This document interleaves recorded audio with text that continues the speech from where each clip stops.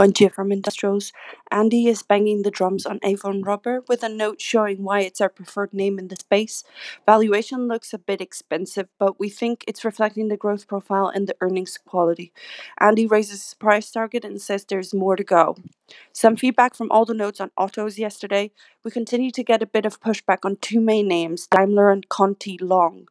PSA is getting more attention outside of Spec Sits investors, and most understand why it's one of our top picks in the sector. Autoliv Long is one everyone agrees with, and I felt generally people are on board with our cautiousness in suppliers into Q2 and preference for names with strong balance sheet like Hella. We just started these calls yesterday, so I'll have a bit more feedback later and I'll come back with that.